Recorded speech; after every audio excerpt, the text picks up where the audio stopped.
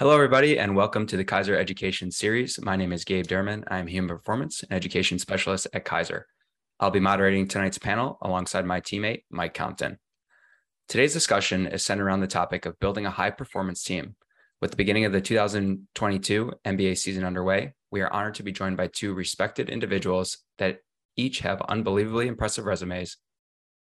They spend a lot of time around high-level athletes, coaches, and organizations, and are both tasked with the oversight of performance for the respective NBA organizations. Our first panelist is Todd Wright. Todd is a vice president of player performance and assistant coach for the Los Angeles Clippers. He is currently going into his fourth season with the Clippers, working with the medical department, player development, coaching staffs, strength conditioning, and sports science to coordinate and integrate all areas of player performance. Before his time with the Clippers, he spent 4 years with the Philadelphia 76ers as an assistant and head coach of strength conditioning. He spent 21 years in college basketball at both Clemson and Texas and helped his teams reach the NCAA tournaments in 19 of those 21 years. Very impressive. He holds a number of coaching certifications, and he has served as faculty for the Gray Institute for Functional Transformation. He consulted for Nike Global Basketball, Nike Spark, and the Nike Performance Council. He has been speaking nationally on topics of functional performance and rehabilitation since 2006, has been featured in multiple fitness magazines, and founded Train for the Game in Austin, Texas, a leading facility in performance training. Welcome, Todd. Thanks for having me. Our second panelist is Phil Coles. Phil is currently in his fourth season as Executive Director of Performance for the Boston Celtics. In that role, he leads all aspects of performance department and is a member of the senior leadership group considering overall team policy. Previously, he fulfilled similar roles at the San Antonio Spurs and with the Football Federation of Australia. Prior to that, he led the medical department at Liverpool FC and the Newcastle Knights in the NRL of Australia. Phil is an APA and US accredited physical therapist, an ASCA accredited strength coach, and an ESSA accredited high performance manager with nearly 25 years of experience in professional sport. He has published articles in the world-renowned journals on injury prevention and is focused on leadership development and growth. All right, Todd and Phil, thank you both for being with us here tonight. The NBA season is underway. How are we feeling about this journey ahead? Todd, we're going to start with you. Well, you know what? It's a long year, and we're only 4 games into it. And as Phil can attest to this, there can be a lot of changes in those 82 games. And so I'm excited about the group of people that we have together, not only from our performance department, but the group of guys that the organization has put together. And so on paper, we look really, really good, which really doesn't mean anything. And but we're excited to try to put all those pieces together, and the journey's officially started. But I love the group of people that we have in our areas, but our leadership group put an amazing group of guys together. And so I'm excited to see where it goes. And Phil, how are you feeling? Yeah, good. I mean, glad to get it back underway. Obviously, we're coming off, a really good season last year where we performed well and fell just short. So I think when you have that experience, it does bond the group together and makes everyone determined to do that little bit better. But at the same time, it's daunting because you're back at square one and you're back with every other team who has the same ambition at this point in time. It's a long season. There's going to be a lot of twists and turns. But as Todd said, we're in a similar boat that we've got a really good team. We're both on and off the court. We're really comfortable with where we're at, and we're looking forward to getting into it. And we'll see if it takes us back to the level we got to last year. Yeah, obviously a super impressive year last year, and congrats on that. And then Todd, to see you guys at full strength now, this is really awesome. We're really looking forward to seeing what you can do in the Western Conference there. So, we'll get into this conversation. And it seems that in 2022, a lot of professional organizations and even universities at the college level have adopted a high performance model, or at least trying to consider a more holistic approach to athlete well-being. Before we get into the depth of the conversation, though, what does the term high performance mean to the both of you? And Phil, we're going to start with you, then we'll kick it over to Todd. I guess really for me, it's about creating an environment that allows people to perform at their best. In its simplest terms. in a very basic physical sense, it's about giving your athletes the durability to be able to practice and play at the level they need. And then it's about athletic development to give them the physical tools to not just compete, but to excel. But I think beyond the physical nature of high performance, it really is developing into a much more holistic picture of creating that environment. And that can include, you know, the logistics of how things are done within an organization. It can include, you know, the skill acquisition area and development in that space. And probably most importantly, the personal development with players, you know, and that can be from their personal wellness and their mental skills performance to their leadership development, and creating an environment and systems which help players develop in all of those spaces really helps us work towards our end goal, which is having thorough, process-driven, curious, and ultimately independent athletes who you can put in any environment, and you know their skills can then allow them to shine, and we hopefully, as a high performance group, are giving them the best opportunity to do that. Yeah, Todd, go ahead. You know, I think that the key word that that Phil shared is environment, right? Like you want to create environments that bolsters every area possible that can influence the athlete's performance, right? And so, you know, we have a unique job that no matter where the players are in their life cycle of their career, it's our jobs to try to build out those environments to create support for any need that potentially could come up for that athlete, no matter where they are in that part of their life cycle. So, for example, you know, we may have older guys, right, that have had, you know, some injury history and surgeries. Like, do we have a toolbox that can provide them their ability to maximize their performance? Where if you have a younger guy that hasn't been as you know, is banged up and is coming in and needs a different plan, do you have all those tools in that toolbox to help support every area of the pillars of performance that can influence the athlete? And you know, Phil shared a couple of those pillars, but you know, in regards to food, sleep, mental skills, you know, how you move and how you train, building out those systems with each, you know, person that's in charge of their respective areas, and then, you know, just try to aggregate as many marginal gains as you can out of each one of those areas to just help influence the athlete, you know, and hopefully giving him a positive trajectory in his performance experience.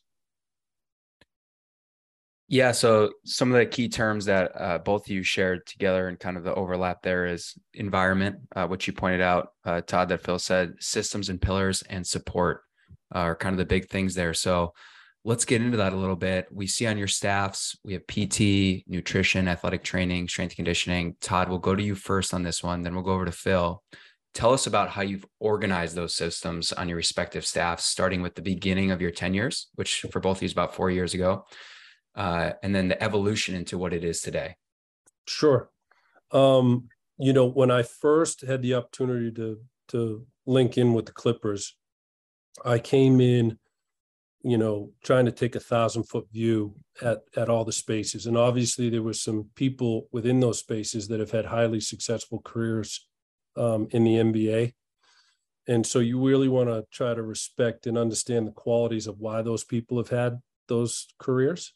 Even though in the back of your mind, you have a particular sense of how you want to maybe structure this.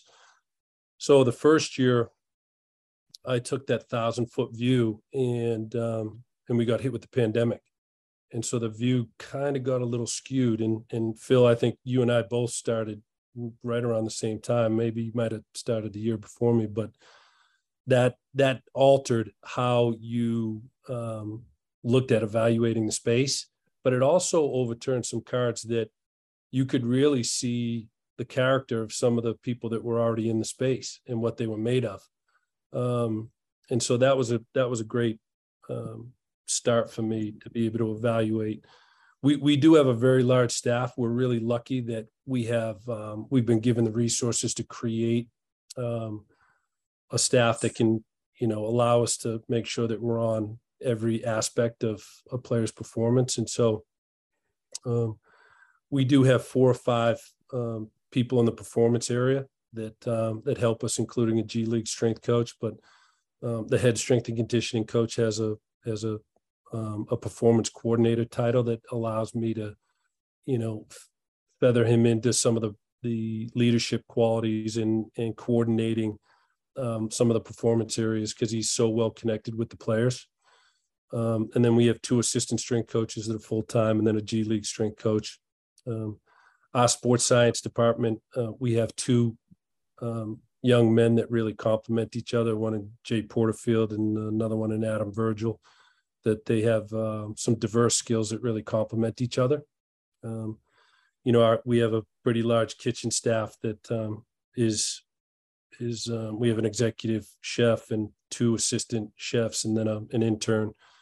And then we have a sports dietitian that we just acquired in the last year, which has been an amazing hire for us. And then we have our sports psychologist area that Sarah Hickman leads, and she has a very diverse background in some MBA and football and special forces, that she's a great resource for our team. And we're overseen by John Meyer, who is he's the chairman of the Performance Health and Wellness Group. John and I met back in 2004 at a school called out of Applied Functional Science. It was called GIFT, Gray's Institute of Functional Transformation.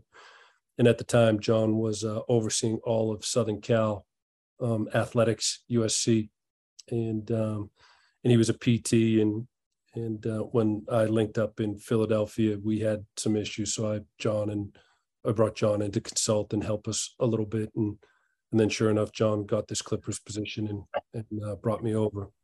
Our medical group is a large group where we have a director of medical services, Jason Powell, and then we have director of rehab is Maggie Bryant, and we have a senior PT that's Jesse Phillips, who has spent some time in the NBA, and we have an assistant trainer, Tommy Murdoch, and then a couple other staff members that bolster that area in Colby Clarity and Raul Gonzalez. So it is a large staff. And then, I kind of clumped the player development staff into the performance staff to a certain degree. And we work very closely with those guys and communicate with those guys on a daily basis. And so there's probably 8 or 9 people in that group. So it's a really large group, which can create, it really makes you think how you can communicate on a daily basis to make sure that, everybody's just hearing things that could potentially be happening that could help the athlete, go from where they are to where they want to be. But that's basically our staff. And, the performance staff is Daniel Shapiro is my head strength and conditioning coach, who's been in the league for probably 15, 16 plus years. And he's one of the best connectors I've ever seen in the business. He's amazing with the athletes. And you mentioned Wes Long earlier, who we were lucky to steal from UCLA some months back, and has, a solid 15-year background in college basketball. But those two complement each other really well. And then we have Randy Shelton, who's an assistant strength and conditioning coach for us, and Eric Hodgin is another one of our coaches. So big staff, and it's great. I love a lot of moving pieces. I love action, but I'm really proud of the group that we've put together. They're great people, and some great stars that have been in it a long time. And then we have some young, talented people that I think that'll be amazing in their respective spaces.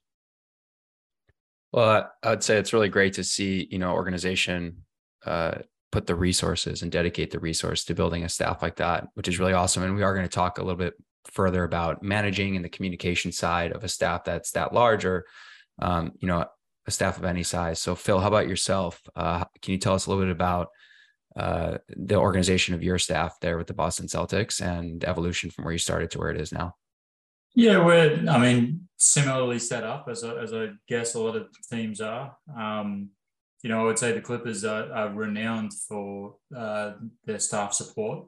So I'm sure Todd, with a staff that size, managing it in a way to get the best out of everyone is a challenge, but an enjoyable one, because you've obviously got a lot of talent at your disposal.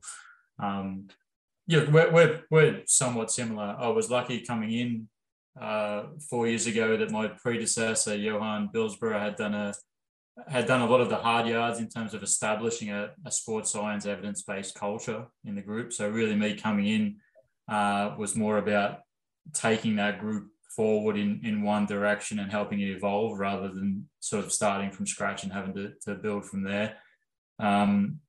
In terms of numbers, I think we have 9 full-time staff who are in the core component of that what we refer to as the performance group, and that has from medical staff, sports science staff, and strength and conditioning staff. We have 4 people in the nutrition realm, led by our chef, who is a dietitian, which is nice to have.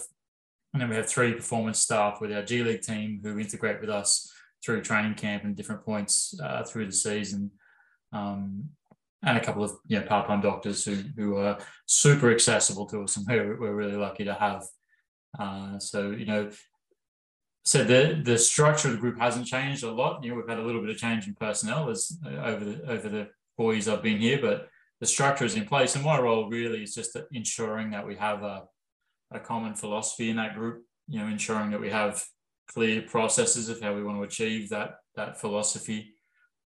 Is to hold people accountable within our group to following that process, and then ultimately it's to help support, protect to a degree, and develop the staff within that high performance group. And we've got some incredibly talented people, and if I can help support them and protect them and develop them, then we'll see results as a group from that. I think beyond that, it's, obviously, as I'm sure Todd is in a similar position, but on the primary conduit from the performance staff through to the coaches, to the general manager, at times to the media, or through to the player agents.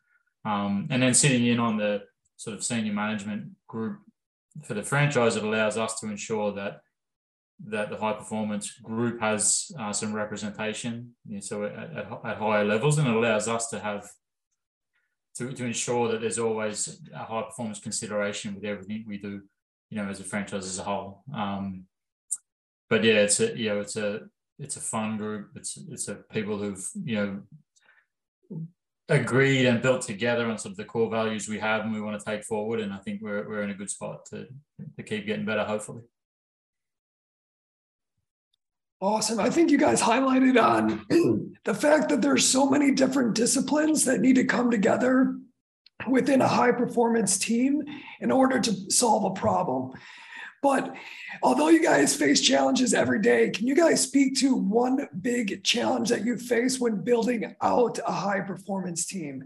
The idea of a high performance team to the organization, maybe push back on adding another position, or just managing different personalities with that much people on your staff. Phil, we'll go to you. What's like one of the biggest challenges that you've faced so far when building out your team?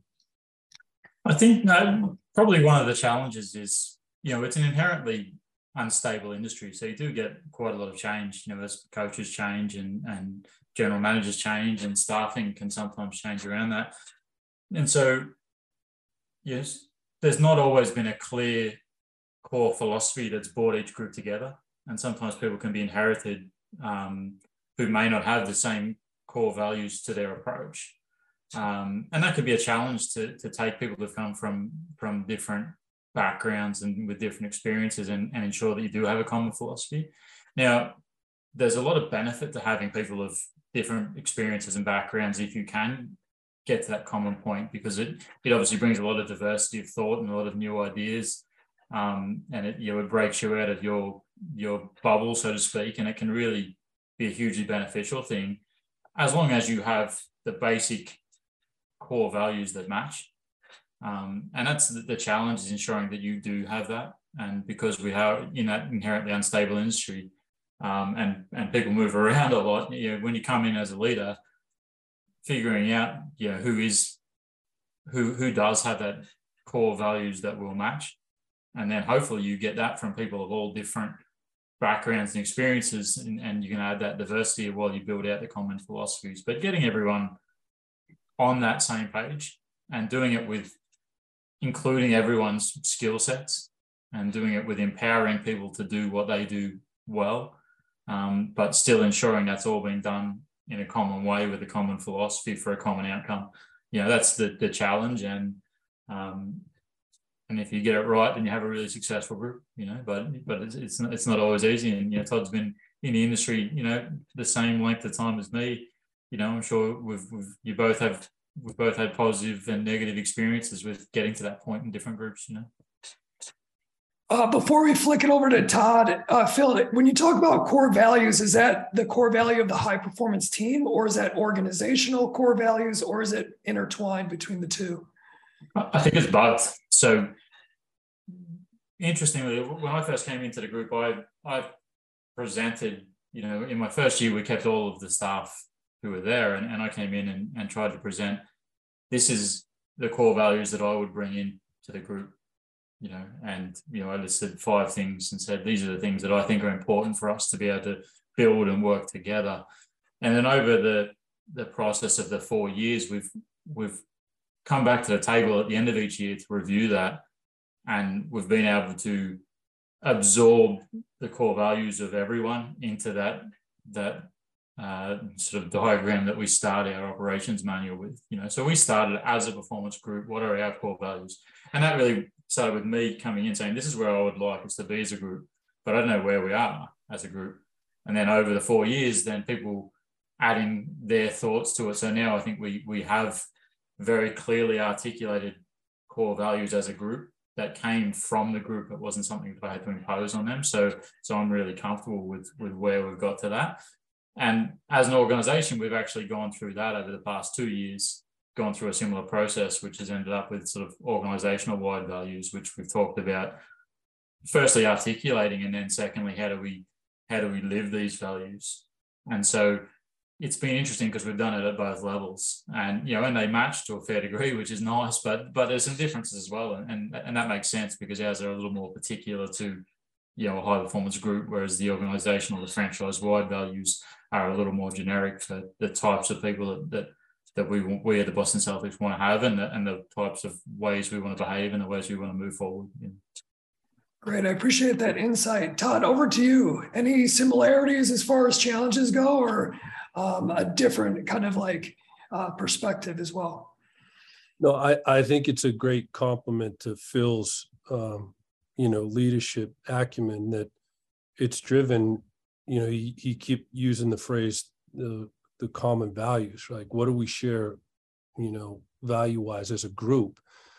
And just coming into, the opportunity with the Clippers, I tried to really think about the things that I would really value just in being around high performance sport for 29 plus years. What were the most important things that I could share that with the staff as we entered? And,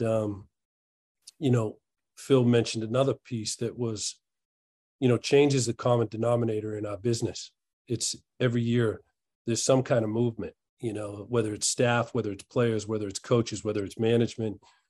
And so finding people that are resilient enough to be able to adapt to change fast, I think is a key quality to have, and be able to evaluate as you're bringing in new positions. Do these people have some of those qualities? But when I think of core values, like defining those for the people within the interview process, like just being in sport for as long as I have, I would call it the 4 C's. And the first C that I really value, I value people that are connectors. They have a certain amount of emotional intelligence that they can not only connect with athletes, but they can connect with their teammates. I love people that are highly competent, that in their skill sets, that they have a competency level that is maybe differentiating themselves from the rest of the group and the skills that the people that work in those respective fields. And with that component usually comes a little bit of a growth mindset. Like you just love learning what what you're in charge of. But we're in a business of winning. And so I love competitive people, that they just love to compete, right? It's something that I think that it's important that, we get judged on winning and losing. And so that has to matter. But the last piece I learned from a coach, one of the coaches that I worked for that was awesome, was, can you cooperate? And, there's a lot of really smart people out there that are really, really skilled. But when I think about the cohesion to a performance staff, it's the ability to cooperate. Not to say that there's not positive, tensional friction at times. I think that can really allow a group to really grow. But at the end of the day, can you have some conflict resolution and some communication skills that you can all play in the sandbox together? And at the end of the day, the leader in the group is going to make the decision on where we're going to move with it after everybody has their input. But those are some things that I really value, and other people in the organization value those things. And so I agree with Phil. I would say, if you're going to design a team, just make sure that you're evaluating what core values, that if they all share them together. But I think the cooperation piece is a key piece in high performance. If you always have tensional friction the entire time, I think it can be very detrimental to the environment. I do love, constructive, like, hey, I disagree. Okay, why? Like, let's sound it out. But at the end of the day, someone in that sandbox has to make a decision. Can you be an adult and be okay and not leave the room and, start cutting someone down at their knees because we went in a different direction? And I think defining those things up front is really important to create an environment that everybody understands how we're going to act as a group,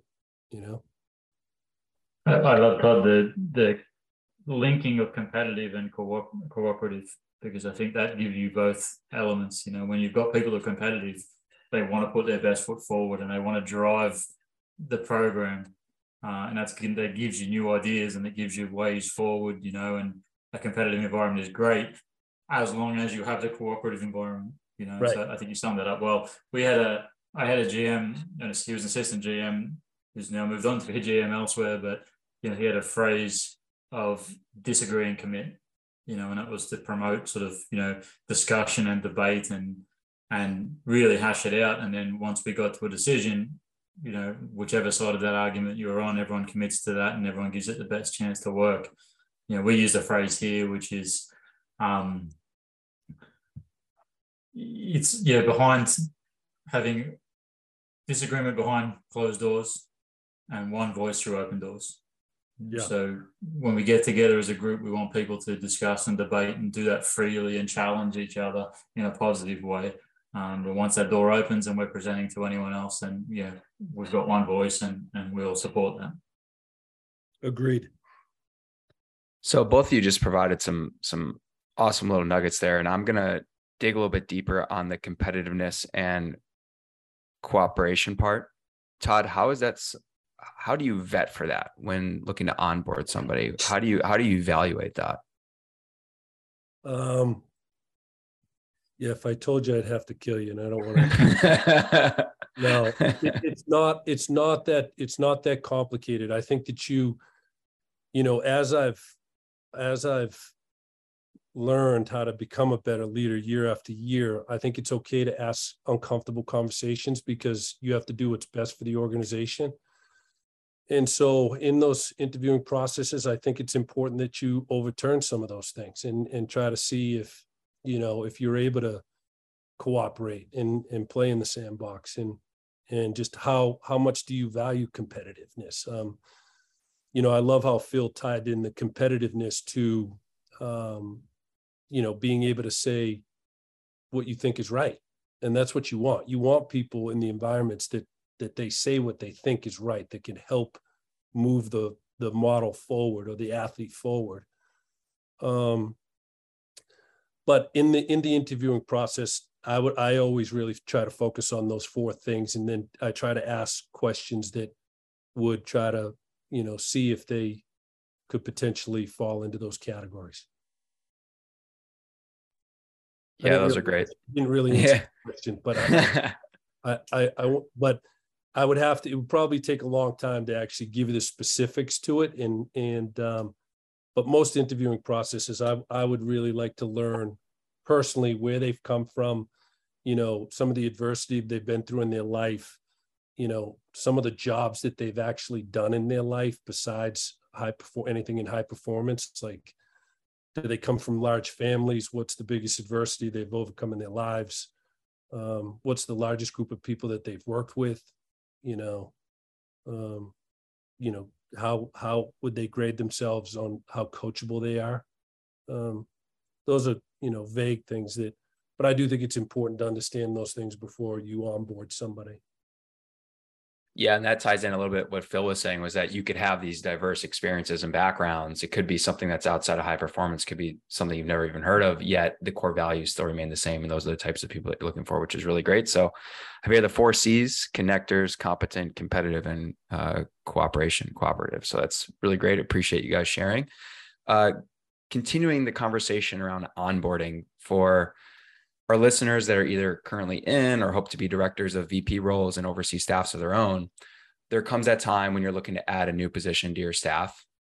Maybe you guys can both speak on this, but help us understand what that process is like when you're trying to add a new position, not just a new individual, and going to upper management or someone that oversees your department and justifying why this position is important. You need it for your team. You've been wanting for it. You've been there for a few years, and now you're like, hey, we're ready to do this. What's that process like to justify a position? Phil, I'm going to start with you. Well, honestly, I've always been really lucky with management that I've worked with. That I think if you go about these things in the right way, that everyone in any professional team wants the team to win. So for me, when we're looking to add someone, the first thing is you identify a need. That you see a need in your program, in your group that you need to fill. And then you clarify, you establish what are the skills that we really need to address that. From there, I think you then, for me at least, I'd like to define a role fairly specifically. I'd like to come up with, okay, this is what we need. This is where we're lacking. These are the skills we need. What's a role? How can I define a role that would give us a practical way to get there? And once you've got that clearly defined role that brings in the skills you need, that then fills the gap that you need, I think it's sitting with management and explaining that, and then it's going through the budget process. And I've been lucky to be in environments where we're not super restricted by budget, but I've also, had significant involvement with AFL and NRL teams in Australia where the budgets may not be as high for staffing. And I've always by nature been, let's say, frugal, might be the nicest way to put it. I've had multiple general managers say to me, it's not your money, what are you worried about? But I think if you can show the need and you can show a role that has a very clearly defined practical outcome to get there, then it's easy to sit with the powers that be and establish what budget you're going to need to fill that. I think from there, then to me, it's not always the case, but I think if you can have an open, a transparent process to bring that person in, that does a couple of things. One, it gives that person the best chance of success because everyone is aware that it was a transparent process to bring them in. Now, the easiest thing in the world for me or for Todd in his position would be just to go and pick that person who I've worked with before, who I know exactly how they function. And there might be times where that's a necessity for a group, but if you can open it up to a transparent process, it just allows your opportunity to get more diverse thought into the group.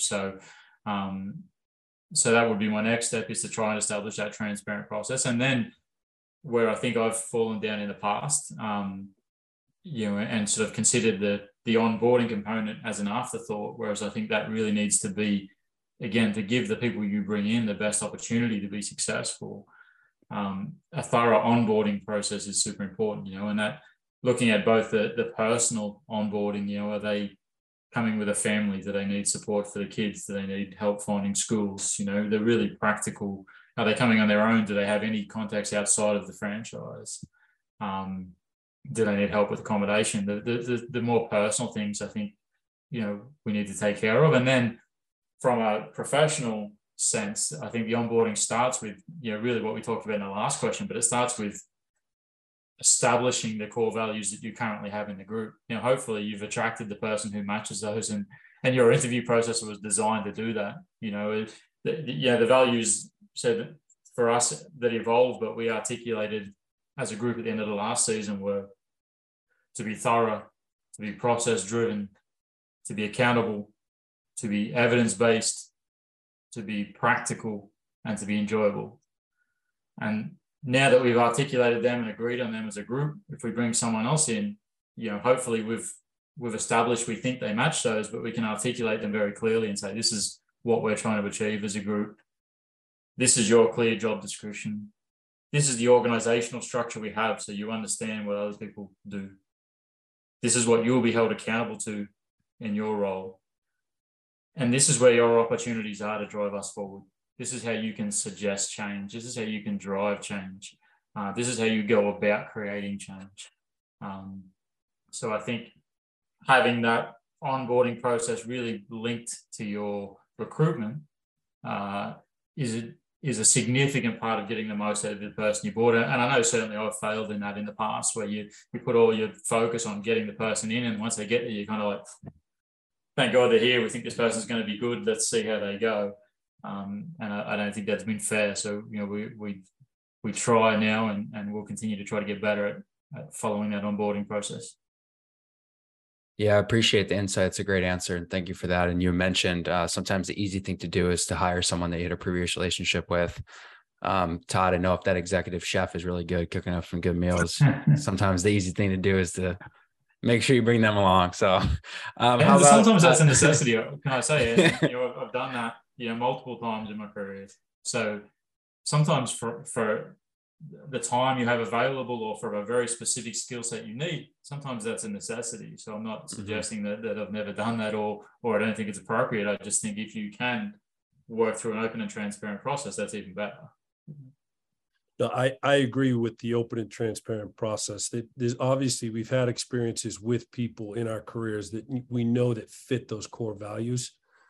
But in order for your entire group to understand that you're just not handpicking somebody, you got to make it a diverse group, and bring people in that they think could do a great job, you know, and like I said, we live in a competitive world. Let those people compete during the process. There were a lot of pieces that Phil just said that I think are great. I think the one biggest one, and Phil, you and I have both recognized this, is some of the choices that you and I have both made have really influenced our families, and they're huge. They're massive. They're massive changes. And so when I think about the onboarding process, when I onboarded with the Clippers, it was amazing. I couldn't believe the detail, which they included my family and my children, and like they all felt they couldn't wait to get to California, just because of how the company, you know, chose to make them feel welcome. I think it's a huge part in the process. And if you could do that, it takes so much stress off the person coming into the environment that's actually you've hired, right? And I thought that was a great point.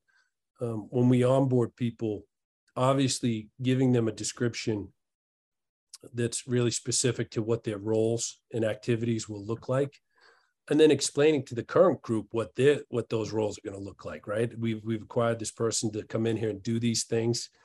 There's always going to be, you know, in the initial part, you hire people that are competitive and that are meat eaters. So there's always going to be a little bumping and, you know, getting out of the gates. And so making sure that gets navigated in a positive way is key. But I think that what I've learned in the short time in doing this is front facing that person with individual meetings with the players, And so, because they're going to be serving the players. And so in some environments that I've been in, you just kind of drop the person in and you're like, there you go, and watching it and learning from that, I know that just getting a face-to-face and for the player to understand the skill sets that this person has and why we've hired them, I think that's a key link in getting them out of the gate.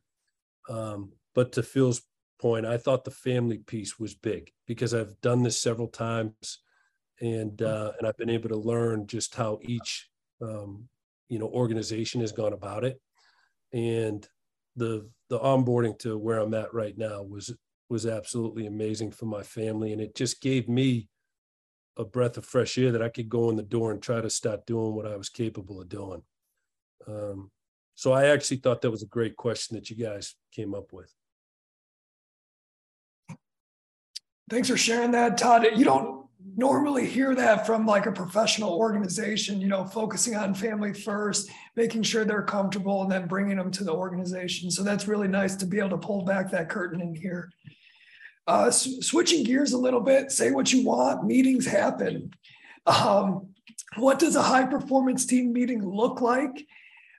Is it important to bring in the coaching staff to help with planning, problem solving? Is there subset meetings? Phil, we'll go to you first. What does a high performance team meeting look like within your organization? So we have two different high performance group meetings where all of the performance staff will meet separately from the coaches. We'll get to that in a little bit. The coach is an essential part of integration of a high performance program. But as a performance group, we have what we call update meetings. We do those every shoot around. So that's 82 games in the regular season. We're going to have 82 times when the players go into their film, then the performance staff will get together and we'll have a 15-minute period where we'll run through the group player by player. And we'll have a brief few minutes then as a group together to throw anything out there that we all need to be on the same page with. On top of that, we have high performance development meetings. Those are ones where we table specific topics for debate, and they're longer meetings. They're about an hour, and we start the season with the idea that we'll do these every 2 weeks. The reality as the season goes on is that they get less and less common. Hopefully because you've addressed most of the issues you want to address, but we have those which are sort of the more in-depth discussions of our processes, of our philosophies of what we're trying to do. And so we try and do them every couple of weeks. The update meetings we do all the time. So in terms of involving the coaches, part of my role is being that conduit from our group to the coaching staff. So I sit in on every coach's meeting, and I think that's incredibly valuable for myself and for someone who represents the performance group to be there, not just to give an update at the start of the meeting, but to be there through the discussion of a whole meeting, because it means I'm always able to have a good understanding of exactly what the coaches are trying to achieve in any given session, in any given game, any given period of the season. And I'm always there to be able to have a level of influence in that based on the agreement we have coming out of the high performance group. So that relationship with the coaches is essential. So we can, as a group, agree everything, and we can have great plans and ideas. But unless we have good integration and acceptance with the coaching staff, it's going to be very hard to implement those. So we achieve that by having myself as a conduit, although I do encourage all of our staff to freely talk with the coaching group, because we want to have open relationships amongst anyone, but we ensure that we have a common message that comes from our update meetings, and I'm generally conduit into the coaches meetings. The other thing that in terms of how we involve the coaches is that I've always stressed, and I'm not sure where Todd sits on this, but he probably similar, but there is certainly different viewpoints that ultimately nearly everything that happens in a practice session, and certainly everything that happens in a game, is a coaching decision. So I look at it as we're there to provide the best advice we can on the preparation of players, the preparation of the environment, and what the players need to do to be able to perform at their best. But the coach is considering not just my opinion, but the opinion of other coaches and the opinion of the general manager, and he's considering the psychology of the players, and ultimately the coach is the primary person responsible for the team result once they're out on the court. So I always defer to the fact that the coach is the final person who should make the decisions as to how the practice session is put together. And in the best coaching relationships I've had, you can have good, honest debate with them sometimes on how that plays out. And so hopefully you feel that they value your input and you can have some influence over how that program's been put together. But I never want a coach to feel that I'm dictating exactly how a session should play out, because I think ultimately that's a coaching decision. Thank you, Phil. Yeah, Todd, did you want to elaborate from your point of view as well? I would agree with Phil that, our job is to gather information on all these different performance areas to be able to share with the head coach so he can make great decisions, right? But it's not our job to make those decisions, but it's our job to, aggregate as much information and data that could potentially help him think about something or look at it in a different way. And so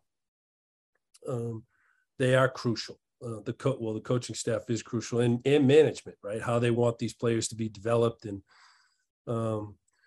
we're very similar in how Phil does his meetings. We meet during shoot arounds, and, when we're on the road, we'll just, all climb up into a particular part of the stands as we're going and circle up around each one of our players.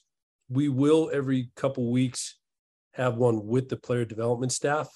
And that's been interesting because we learn things from a different perspective from each individual coach that's working with each player. And it allows us to try to teach the player development staff a little bit about sports science and what we're tracking and why we would make potential suggestions. And so it allows us to, create some continuity and some connection with player development and performance a little bit. I find those have been really helpful. And then, other layers to our meetings, we will have just the department heads, we'll gather those people together sometimes at particular times of the year. But there may be, a particular topic that comes up in what we're looking at, the force plate data, and set a meeting for that for 45 minutes.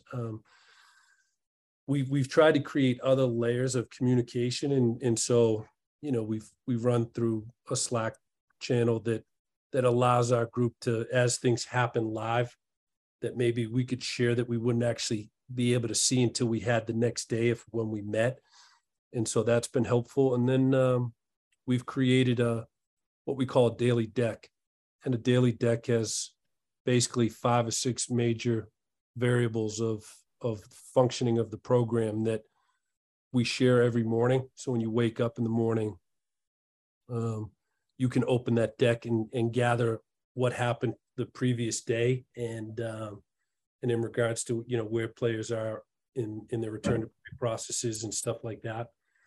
And that's been another layer of, it's not a direct meeting, but it's an information sharing that everybody knows what's potentially going on, and allows us to function at the highest level we could potentially function at. Yeah, earlier you both had some comments or the importance of conflict resolution, Todd, and then Phil, you had a really great line. I believe you said disagreement behind closed doors and one voice through one door. So let's talk about that a little bit, because we know conflict arises. And how about conflict between like two disciplines? Say we have strength conditioning and athletic medicine and or sports science, just conflicting opinions about a specific decision related to player performance. How does that get resolved? And ultimately, what's the decision that's being made? How does that workflow happen to a point where we actually have to be in the sandbox and make that choice? And I'm going to ask Phil, go ahead. No, I mean, yeah, look, we try to address that because we do want, and as Todd's talked about, we want people to have different opinions. We want people to debate things. So we just try to have a very clear process for how we're going to get to each decision, how we're going to approach each problem we may have. And over the course of our offseason, over the course of the first year I was here, we built an operations manual, which is a 200-page long document, which tries to outline all of the things that we may need to deal with and put a very clear process in place for those. And every year we come back and we split that up amongst the group, and everyone gets 20 pages each, and they come back and they represent it and we re-debate it. So hopefully before your season starts, we've got a pretty good idea of what process should happen each with all of the pain points we might come up with across the season. And as part of that, we try to define who ultimately will be accountable at each level of that process. But part of that process is presenting to the group, this is what we're working through with this injury. This is what we're working through with this athletic development program. And so the group can all have input into it, but it will be predefined who ultimately should be who will be accountable for the final decision. We have another phrase that we try to use, which is individual accountability, but group responsibility. So wherever we end up, the group is responsible because everyone's had an opportunity to have input, but there will be one person who's ultimately accountable for making sure that things happen. Now, if through the course of that debate, there is a significant difference of opinion and it's not clearly getting to a point where it's going to get resolved easily, then I'll be the independent arbiter in that relationship, and ultimately if we can't get to an agreement between a strength coach and an athletic trainer working on a particular injury rehab, and to be fair, it's rare that we would not be able to find that point of agreement, but if we can't, then it would fall to me to become the arbiter in that relationship and ensure we get to a common point, and then it would fall on everyone involved to commit to that, to commit to the approach that we got to. And if you have a group who does have and this is where getting back to whatever your individual skill set is, if you have a core approach that's the same, you have core values that are the same, that you encourage debate, but you encourage cooperation, then you have a clear process of what you're working through. You shouldn't get to a point where it becomes personal or it becomes difficult. Well, that I shouldn't say that, because it can become difficult because you've got highly intelligent, driven people trying to do their very best in a high pressure situation. But it should get to a point where we can all commit to it and move forward. And that's where the best functioning groups get to. The conflict that may happen at any given point doesn't rear itself as a problem. It just creates competitiveness that ends up as cooperation. I'm going to keep stealing Todd's lines now. So, another one really well said. Phil's point of we want highly competitive people that feel like their point of view could be relevant in helping create the solution. And I would lie if I didn't say that sometimes that becomes contentious. I would say this, though, that I think as leaders, it gives us an opportunity to teach our people on how to articulate and communicate in a productive way, right? And so if and when that communication becomes somewhat emotional or personal, you have to mediate it, right? You have to, he used the word arbitrator. That's not acceptable, right? And I think that just defining that behavior, that, look, this is not something that's personal. This is something that we're talking about to try to come up with a solution. And the art of communication is key in that. And it gives you an opportunity to teach the people within your group how to do that, right? And it's not easily said than done at times. But I do think it's a key part to performance groups growing, right? And my thought process has been really challenged, and I was pretty staunch in where I stood in wanting to, accomplish some things, and I've tried to keep my mind open, and I've really been able to learn through those processes that there's a lot of different ways to skin a cat at our level. And sometimes skinning that cat has to include how the player sees the world, right? And so our players, they come from different backgrounds. They have different influences on their training. They hold a teddy bear, right? I call it the teddy bear. They have a comfort zone of this is what I know and this is what I got. And so it requires a balance of us, not only as a staff coming up with a solution, but now how do we communicate that with understanding the teddy bear that the athlete's holding, right? And there's an art in that, that how can you educate an athlete on why this would potentially be the best strategy to help them go from where they want to get to. So there's another layer in it, right? Because there's the staff, but then you have the player. And if you had a highly successful player that's done it a particular way his whole career, it's hard to rebuke that he's done, why fix something that isn't broke, right? And so there's a lot of layers in the problem solving, which I kind of love. And, sometimes we catch cannonballs, and you catch them before they blow a hole in the boat. Someone fires a cannonball, it has a chance to ruin the team culture. And do you have people that can reach up and catch a cannonball and put it down on the ground before it blows a hole in the boat? And so I love the individual accountability piece to how Phil spoke about it. But at the end of the day, Phil and I are both going to be responsible for how that strategy and solution gets implemented and if it creates a result. And so we as leaders have to be able to push back when we feel like there's a reason that we sit in the seats that we sit in is because of a lot of mistakes and a lot of learning. We've been on the earth maybe a little bit longer and been influenced by some great athletes and great coaches. And so we've been able to see a lot of things that work and don't work. But at the end of the day, I love the word accountability, but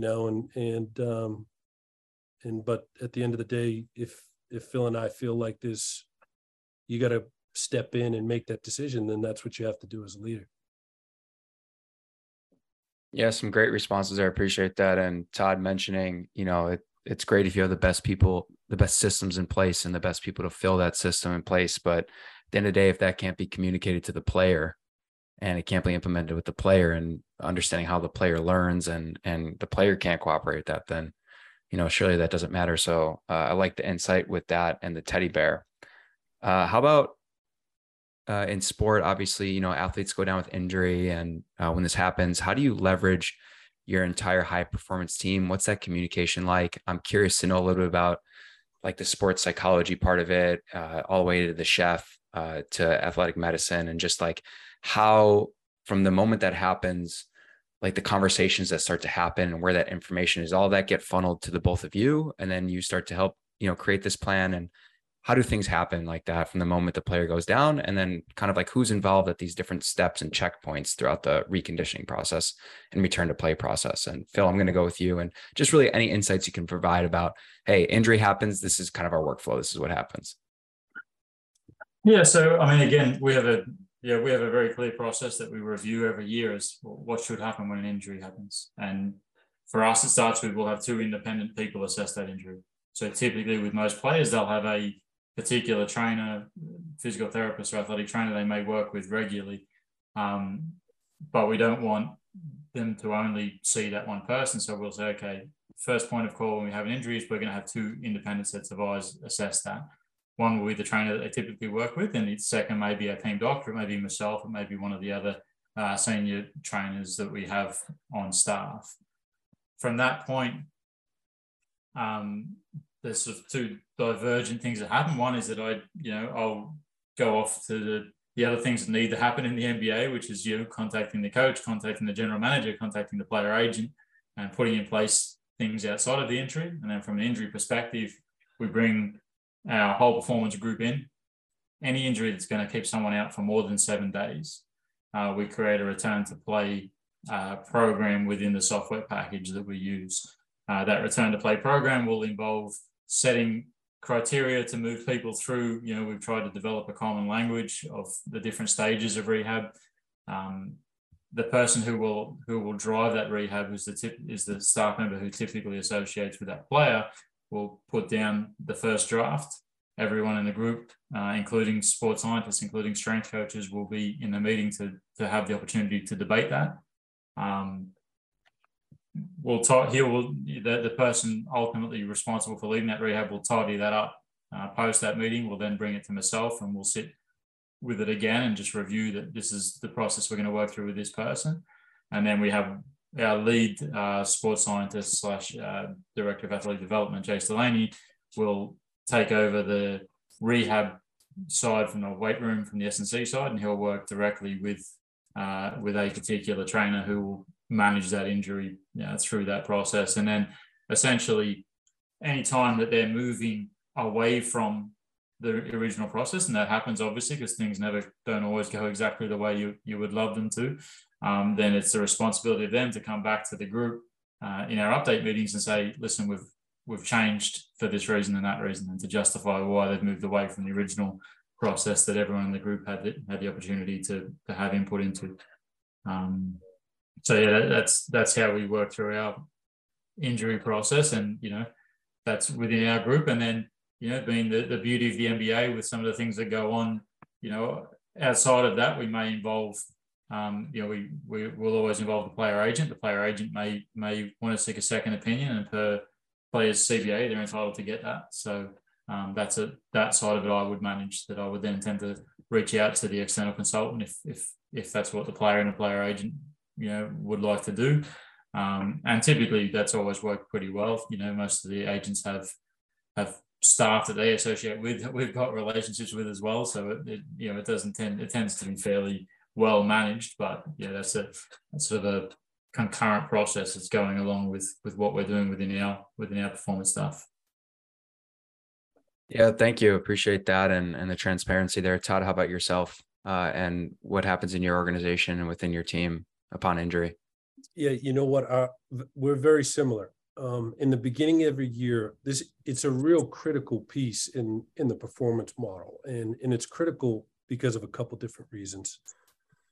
Sometimes it takes a while to be able to diagnose an injury correctly, and so every year we sit down with the entire staff and go through the process of an acute injury and who is responsible for what, and the ability to have that unit really close and tight-lipped is important, because it's not about how fast you come to a decision, it's getting the decision correct. And so that's clearly defined to our entire group, who's in charge of messaging the athlete, because sometimes you can get a group and they'll catch a whiff of something and they want to go to the athlete and say, hey, this is what happened. No, that's not going to happen. We're going to have certain protocols in place, and these people are going to be the ones that deliver the information.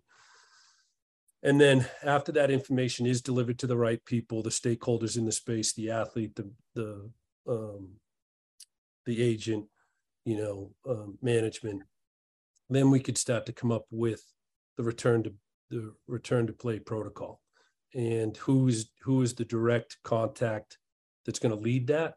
But then who's the direct contact in the performance space and the player development space? And we'll define who those people are. And the return to play protocol is going to be criteria based, just like Phil's. Like, obviously, from a localized standpoint of tissue tolerance and functionality to that tissue. And then you start to move up the spectrum, right? How you start to put them into more global movement patterns, under load, under speed, under larger ranges of motion.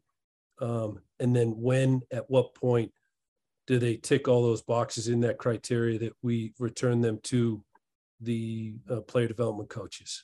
And now what does that return to play look like? The ability to do specific offensive moves, the ability to handle different closeouts and different defensive patterns, body on body contact, and then layering it back into finally the last piece is, being able to put it into 3-on-3, 4-on-4, 5-on-5, where there's a little more cognitive load in the process, right? But very similar to Phil's, and but I think it's a real critical piece in the performance in the high performance model. Is injuries happen, what we deal with is really demanding. 82 games, we're traveling, all over the place. And so the communication of this particular part of the performance model, I think is super critical.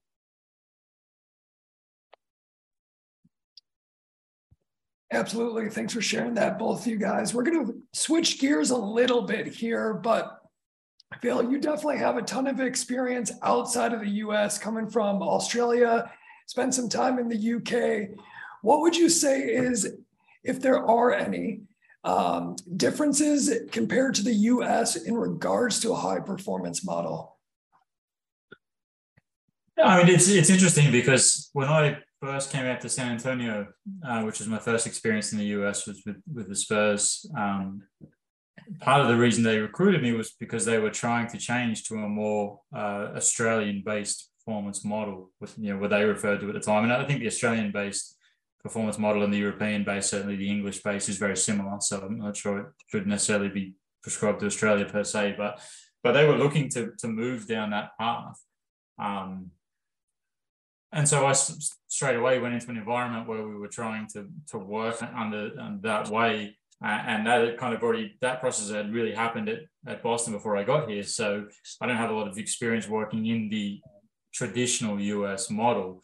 My understanding of the difference is really is that, having someone in a high performance manager or director of high performance role, or whatever you want to call it, in a leadership role in this space, is about ensuring that you have a common philosophy and all of the different groups are not working in a siloed way, that all of the different skill sets within a performance group are working in one way and with one voice moving forward. And I think, again, without really having a lot of experience in a traditional mental model, it was a little more siloed, with people all reporting directly to the coach or the GM on their particular skill sets. And I think that model can work very effectively if you've got all the right people in place, but it puts a lot on the GM or on the head coach to be taking information from a lot of different people. So I think that was the primary difference, was that the type of role that both Todd and I are in now was about bringing that together and driving that forward in one direction for a group. And I think that allows us to have more influence over the program, which ultimately, if we're doing our jobs well, should allow us to create more success, because we can, as a singular voice with specialties within that, offer a more valuable service. So I think ultimately that type of model is becoming more and more common, and I think it allows us to get more success. But it's, I said, I didn't grow up in the American model, the traditional model, so I can't really comment that much on it. And there's always challenges coming from country to country and sport to sport. I worked a lot in football, in soccer, European football, as well as in, with some experience with rugby league and AFL, but I really had no basketball background coming in. And so I was really lucky that San Antonio were looking to do something out of the box and change their model and bring in someone with a different thought process. But at the same time, that brings challenges. I know you guys mentioned before we got on about having a common language, and that thing, it was probably midway through my second season in Texas. And I walked into the coach's office, and there's a whiteboard that had a list of words, just seemingly random words, maybe 15 words. I was looking at this whiteboard and I'm like, and I couldn't, and I looked and I was like, what's this? What are these? And he said, oh, that's all the things you say then when we don't know what you're talking about. And literally just picking out terms that no one else understood, that either were football terms or Australian terms or whatever else. So, it brings some special challenges coming in from internationally, but, ultimately I've been lucky that everyone's wanted to work in a similar system. So I've never really had any pushback in doing that here. That's great. I like the full transparency too, just like on the whiteboard for everybody to see. And it took me 2 years to notice it before I was like, they're all kind of things that make sense to me, but I don't know, they're not related, all these words. I don't get it. I love that. Thank you, Phil. Todd, over to you. I mean, you got 21 years in college basketball.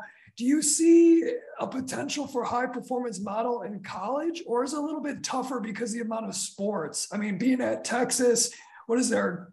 At least 25 plus sports, maybe 30. How do you see for a potential, or maybe not at all, for a high perform or a hybrid maybe? Well, I think when you're lucky to be at a university like the University of Texas that has the educational resources, you could start to develop the grassroots to a performance model, right? I was lucky when I was at Texas. I had a large intern program where I had 4 or 5 kids every semester that created a pretty incredible think tank. That we had some amazing conversations. I think it depends on the infrastructure to the university, right? And if you have that infrastructure to be able to build out some of these spaces, the nutrition, a physical therapist, school, and can you work with those departments to potentially develop a grassroots kind of level and teach young kids what this potentially looks like? Phil used the word silo, and when you're thinking about, we work in a team environment, there should be nothing that should be siloed. And in the college setting, traditionally it was, you have the strength coach and you have the athletic trainer. There wasn't a lot of depth to it, right? And that's where, I was lucky then because it allowed me to have a generalist view of performance, right? And so I was in charge of trying to learn all these other aspects to performance, which helped me then. But yeah, I do think that it could be implemented. It's just, certain universities might not have the infrastructure and resources to be able to do it at larger depths. But like when I was in college, there was no load monitoring system, and we did it subjectively, on a daily basis. Hey, I would ask the guys, what did you feel like today's practice was? 1 out of 10, a 14, okay, and we would highlight those days in red, and the days that they would say, a 6 or 7, we'd highlight those in orange, and the days that were below 5s, we'd highlight them in white. And you could, when you put 10 days together on a Excel calendar, it kind of gave you it's a subjective feedback on what the last 10 days look like. But I think well, I've been out of athletics now for eight years, college athletics. And so I know that it's evolved to a certain degree, but I think that there's a larger opportunity to develop it at the collegiate level. Great. And I think the biggest thing from that is like that communication piece. So like you had your different colors based on, what was happening with each athlete. At least that enhancement of communication is growing at that college level. And I think it's trending in the appropriate direction. I do want to thank you guys for your time. Definitely learned a lot. I'm going to flick it over to Gabe to wrap up, but thank you so much for your time. We appreciate you guys having on. Appreciate you, man. All right, so we're going to finish with 2 kind of quick, fun questions that I have for the both of you. Number 1 is going to be favorite city to travel to in the NBA. And give you a moment. And if either person's ready to go, you can blurt it out. Well, I would say it used to be San Francisco because I love the city, but after last year's finals, I'm going to have to. Yeah, good for you. I always loved traveling to the West Coast when I first got into the league. So I was really lucky to end up where I am. But a close second for me would be, I love New York City and just the diversity to it, and the restaurants, the food. I love the hustle to it. And then my sleeper is I really like Chicago. I like the city of Chicago is a great city too. But there's some great cities in the NBA. But I feel like I'm lucky that I'm living in one of them right now. So. Yeah, Todd, you're a food guy. You're a foodie. Yeah, I do like food. And there's a lot of foodie cities though. Yeah, no doubt. Well, appreciate that. And then the last thing we're going to ask here, it's something we ask all our panelists that join us for the KES, is what does your own training look like right now? I know you guys are on the road. It's not always easy to, to be getting workouts in, but is it practice what you preach? You're around strength and conditioning all the time. Are you training for something specific, experimenting, or just training to be healthy? What's it looking like, Phil? My training is probably the butt of many jokes amongst the outperformance staff.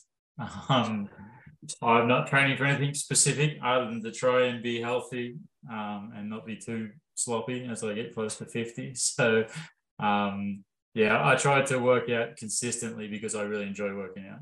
So, I do a very basic alternating lifting and intermittent cardio program just to probably for my mind as much as anything else. I really enjoy working out, so I try to spend 20-30 minutes 4 or 5 times a week doing something very basic. But certainly the strength coaches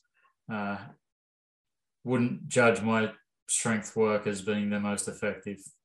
Let's put it that way. How about you, Todd? I feel you. As I'm getting older, I'm 52 now. There's a premium on mobility for me, and I was a strength coach by trade for 25 plus years. As I'm getting older, my mobility and my cardiovascular system is really important to me, and my ability to move within space, and so submaximal loads with just moving on vectors, and I try to do it early in the morning because it knocks me out and helps me get maybe a little bit better sleep at night. But as Phil knows, it can be challenging when you're getting into some cities that are late. But I'm trying to tick the box on a daily basis. If I can get it in the morning, usually helps me sleep. But if we have some late nights in travel, I'll always try to touch base and do a little bit of something in the afternoon. Yeah, absolutely. Well, that's all the time we have for tonight. And just a huge thank you to our attendees that joined us live for KES, and a huge thank you to our 2 panelists, Todd Wright and Phil Coles. It is the beginning of the NBA season, as we had mentioned, and they're traveling across the US. So we're incredibly appreciative of their time and willingness to join us tonight. Please be sure to give them both a follow on social media. Todd, you can follow on Instagram at ToddWright_coach. And Phil, you can follow on Twitter at PC Elite Perform. This discussion will be publicly available on the Kaiser Fitness YouTube page, and the audio will be up on Spotify as well under Kaiser Education Series. Thank you, everybody, and have a great night. Thanks, guys.